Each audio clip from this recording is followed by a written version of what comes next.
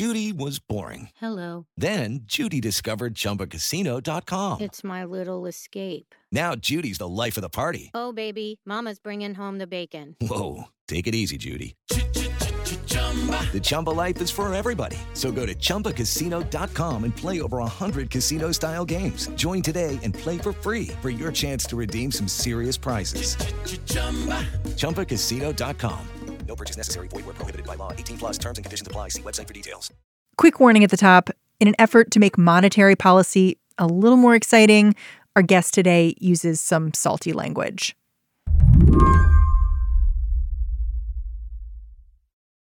Yesterday and today, just a few blocks from the White House, a group of 12 economists from around the country are meeting privately, the same way they do every few weeks.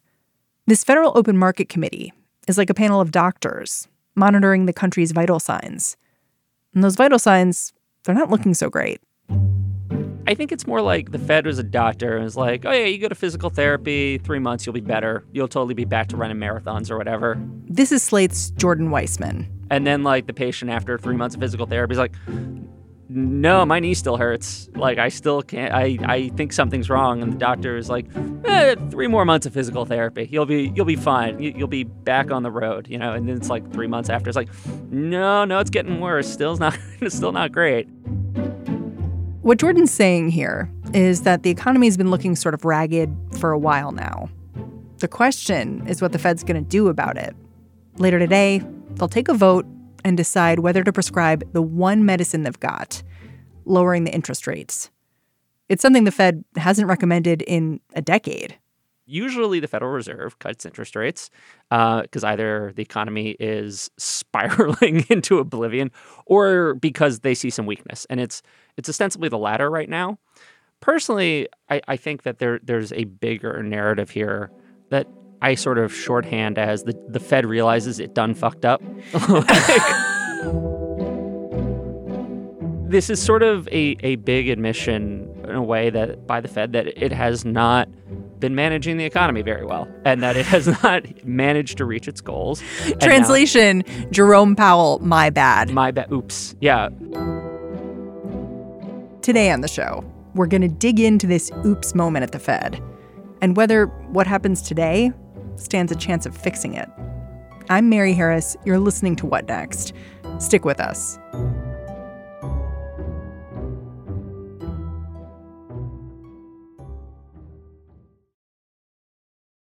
This episode is brought to you by Discover. When it comes to your finances, Discover wants you to know they are the credit card that is always there for you. With 24/7 U.S.-based live customer service, everyone has the option to talk to a real person anytime, day or night. Yep, that means no more waiting for, quote, normal business hours just to get a hold of someone. We are talking real service from real people whenever you need it. Get the customer service you deserve with Discover. Limitations apply. See terms at discover.com/creditcard. Okay, so the thing about this interest rate drop, it's not just Trump who thinks we should do it. Plenty of other people think we should, like Janet Yellen. Someone told me AOC. Yeah, everyone. everyone. You? Well, no, yeah, me. No, everyone at this point. And this is the thing. It's a little bit uncomfortable because Trump has been demanding this over and over again, right? And this is I get really uncomfortable when everyone agrees with Trump. Yeah. Well, it's also because historically the Federal Reserve likes to protect its, quote, independence. It doesn't like to give the impression that it's responding to political pressures. But we've reached this point where pretty much everyone actually does agree with Donald Trump to some extent, that it's probably time to cut rates. Janet Yellen recently gave a statement saying, I would do it, to kind of back up Jerome Powell and give him cover, saying, listen, this is not a political thing. Like, if I were still Fed chair, I would be in favor of this. So basically everyone's surrounding Jerome Powell with reasons to do this. Well, it's pretty clear that he feels this way as well. He seems to have come to the conclusion that the economy is in a bit of a fragile place too, and that the Fed is not hitting its benchmarks. And this is now, I guess, the question of why does everyone think it's time to cut? And one of the answers, just very simply, is that inflation has been really low. Technically, the Fed has a 2% inflation target. That's its official goal. And they are not hitting it. For years now, they've been missing their 2% target. They just have not been able to get it up to 2%. Why is that bad? Well, some people think inflation is just healthy. It encourages investors to go out and invest in things that might have a slightly higher return, take more risks. Instead of just leaving the money in the bank, you have to do something more productive with it. Because you can make more money. It eats away at debts. There are all sorts of reasons why you want some amount of inflation just to kind of keep the economy going. But it's also just when you have really, really low inflation, if something goes wrong, then you can risk falling into deflation. And deflation is scary. When prices start to fall, that can really just like grind an economy entirely to a halt. Once you end up in a deflationary trap, it can be really hard to get out of it. And so you want to have a little bit of a buffer. So the idea is we'll lower interest rates. Yeah. It'll basically make money more available. You lower interest rates, and the idea is it spurs some amount of economic activity, and eventually that's going to push up prices. That's the idea, the hope, that you can spur some sort of inflation. I guess it's helpful, actually, to go back to why they started raising rates in the first place, right? During the recession, we cut interest rates to zero. It was part of the effort to try to save the economy. And the first time they raised rates after that was 2015. And the idea there at the time was to slowly and kind of responsibly raise interest rates so that if inflation did suddenly tick up, they wouldn't have to like really rapidly raise them in order to put out the fire. The idea was to like kind of gradually go back to normal. But it sounds like what you were saying is people expected some inflation to come when we raised interest rates. But did that happen? This was the thing. There was this idea that inflation's just around the corner. Growth's just around the corner. All of their models suggested rising wages were just around the corner. It's going to happen any day now, tomorrow. And we just have to get a little bit ahead of the curve. That was the idea. And then none of that happened. We never got that inflation. They never got that sudden. There was nothing even close to a sudden spike in inflation. You know, wage growth has improved over time as the labor market has gotten better. There was no suddenly. They never like took off on a tear, right? And what's become obvious over time is that a lot of the models the Fed was sort of relying on, old standbys, old war horses of the profession, weren't really working anymore. And so when I say like cutting rates now is sort of a big oops or like we done fucked up, it's because it's the culmination of all this. It's like all the decisions they made over the past, 5 years essentially have not gone according to plan. And instead we're at this very fragile point in the economy where it's like, oh, well, maybe we need to double back and try to now suddenly kind of stimulate things a little bit more. This stimulus, even though a lot of people agree that we need it now, Jordan says we actually needed it a long time ago. One of the great and very bitter ironies of the Trump administration, and this was kind of predictable, was that Republicans have totally given up on worrying about the deficit and are now just spending and spending and spending, and that's probably a lot of what has actually made the economy as good as it is. We've been living on a lot of stimulus recently, which is fine. We needed that. We needed that earlier. We all got a tax cut. Yeah, we all got a tax cut, but it's also they've lifted spending caps. They've basically eviscerated the old Tea Party era budget agreements. Like, they're spending. They're opening the wallet. And, the heartbreaking part of that is we needed that to happen in like 2011, 12, 13, when the economy was in much worse shape. And now we're getting it kind of when the economy is in better overall shape than it was then. Well, so it sounds like what you're saying, though, is that the wallet's already open. And so lowering interest rates, will that actually make that big of a difference? Well, this is a profound question, actually, that you're actually poking at is like how responsive is the economy to a small cut in interest rates? I don't know if there's a scientific consensus on what a quarter point cut in rates is actually going to do for the economy. And there's no way we'll ever know because there's so many confounding factors. But it's what we've got. It's what we got. Exactly. Most people expect a small cut. They don't expect like a big dramatic cut today. It's almost just as important, though, about the signal they're sending for the future. The idea is they're not going to tighten further, probably. They're not going to keep hiking. They're saying, okay, we're cutting back and we're trying to be more accommodative of the economy. You wrote a story earlier this month that I thought was really interesting. Mm-hmm. It was called "The Single Most Reliable Recession Indicator of the Past 50 Years Has Officially Started Blaring." Oh, God. Yeah. Yeah, I know. This is like, I usually don't, I'm not usually one of those people like recession coming, but this is one where like everyone's actually just kind of watching and like, well, that's a bad sign. It's like, so there's this thing called the yield curve. Yeah. Ordinarily, right?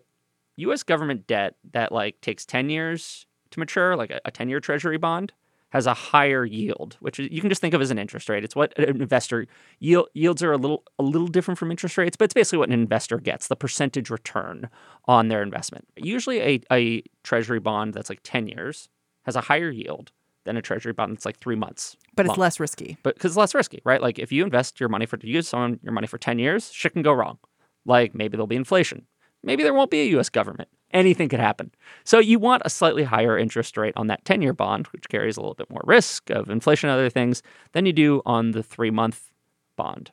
When the yield curve inverts, it means suddenly the yield on the 10-year bond is lower than the one on the 3-month note, right? The natural order of the debt markets has reversed itself. Something crazy is going on. So investing long-term is less appealing. So it means people are like, it's usually a sign of people are really nervous about the future. They think that maybe there's going to be a recession. They think that there probably won't be much inflation. That sounds about right. Yeah, there's people are angsty, right? And it's a sign that investors are actually putting their money there. So when the yield curve inverts, traditionally, there tends to be a recession sometime within the next 2 years after that. It has happened in each of the last 9 recessions going back to the 1960s, and there's been one false alarm. Technically, depending how you look at it, there's been one false positive where growth just kind of cratered, but there wasn't technically a recession. Like growth really fell off, but it did not actually, the economy didn't start shrinking. 9 out of 10 is a pretty good ratio, though. It actually gets better if you go further back into the 50s. It's like, as far as signals from the financial markets go, this is one of the more terrifying ones. So that's one of the reasons a lot of people are worried that we could be heading for a downturn. So history tells us recession might be coming. And it's not just that, but then last week, you wrote about how the Commerce Department released a report basically rolling back a lot of the optimism that you hear from, frankly, the Trump administration about how well the economy is doing. Well, so they didn't their annual revision, right? Or it's like, okay, here are the real numbers. Like, we finally got it, guys. Here's the real shit. Here's the real stuff. And they revised down some of the estimates on GDP growth. So that it turns out the economy wasn't quite as strong as Trump thought. They also revised down a lot of the estimates about business investment, which is a little bit embarrassing because the entire Republican tax cut was sold on the idea that it was going to lead to a boom in business investment. And in fact, if you look at business investment over the Trump administration versus the end of the Obama administration, it's actually slowed down a bit. So there's that. So the yield curve is flipped. The Commerce Department is downgrading economic growth. And now we're about to cut interest rates. These are not good signs. But when I looked at the data a little further out, I couldn't help but notice the interest rates the Fed is planning to trim today. It looks like they've been trending downward for the last 30 years, from 10% in the 80s to more like 5% in the 90s, until now, when these interest rates are hovering around 2%. It's not just that they're kind of bouncing up and down, like back and forth. They've gradually gotten closer and closer to zero. And people have argued about what might be going on. There are a lot of theories. I mean, one of the most popular ones is this idea that there's just like a lack of productive investments and there's a lack of demand for money as a result of it. And that's part of what's driving it lower. There are people who think it's actually demographics that do it. It's like when you're sort of in an aging society or your population is growing more slowly. Maybe that's actually what seems to have some influence on this and could explain kind of what's going on worldwide. There was a popular theory. There's just like too much money around in the world. Like there's just this imbalance because of countries like China and Germany that just have like huge current account surpluses. They basically suck up a lot of money and then they need to invest it somewhere safe. And so it drives interest rates down. But yeah, the reality is we don't really know exactly what's going on. We never really know exactly, but we really don't know. And like the world's changing and we can kind of see where we were and we don't really know exactly where we're going, but we're trying to pilot a little bit blind. Have we figured this out in the past? No, no one ever gets it right. Like that's the other thing. Economics at its best is a science in the sense that people like come up with hypotheses and try to test them. But like when it comes to like how this giant thing we call the economy functions and being able to predict where it's going to go, I mean, like we never really know.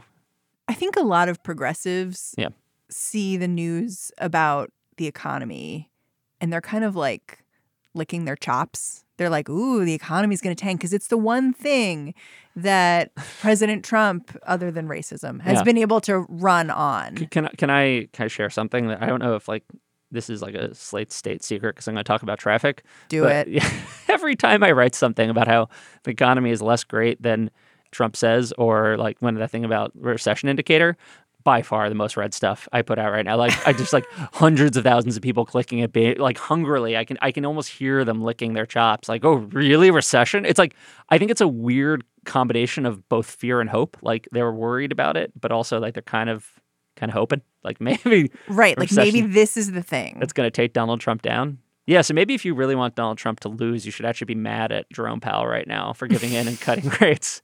I feel like, right, this is like that's one thing that's actually going to help him. But yeah, I think I think that people are hungry for disaster. But if we game this out, because I understand that instinct, like recession comes. Don't root for a recession. I did this thought experiment once where like if there were a recession, right, should Democrats agree to help Donald Trump by passing some sort of stimulus bill? What's the moral obligation there? If you think Donald Trump is potentially like an autocrat, he's actually destroying America, do you step in to assist him in some way, knowing that whatever you do, you probably won't get any credit for, but Republicans will, and it'll help keep him in office? And I sort of vacillated on that a bit, and I think now with hindsight is like unemployment is awful for people. Like putting people through that sort of pain is not worth it. Like you don't root for disaster. Jordan Weissmann, thank you so much for joining me. Thanks for having me. Jordan Weissmann is a senior economics correspondent for Slate. All right, that's the show. If you are looking to discover a new podcast right now, I've got a recommendation for you. Click on over to The Gist with Mike Pesca. Today, he is talking to former Obama advisor David Axelrod about the 2020 election. And after last night's debate, I am pretty curious what he's got to say.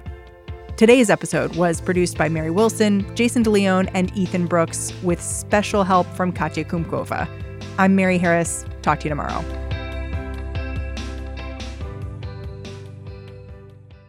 Judy was boring. Hello. Then Judy discovered ChumbaCasino.com. It's my little escape. Now Judy's the life of the party. Oh, baby, mama's bringing home the bacon. Whoa, take it easy, Judy. The Chumba life is for everybody. So go to ChumbaCasino.com and play over 100 casino-style games. Join today and play for free for your chance to redeem some serious prizes. ChumbaCasino.com. No purchase necessary. Void where prohibited by law. 18+ terms and conditions apply. See website for details.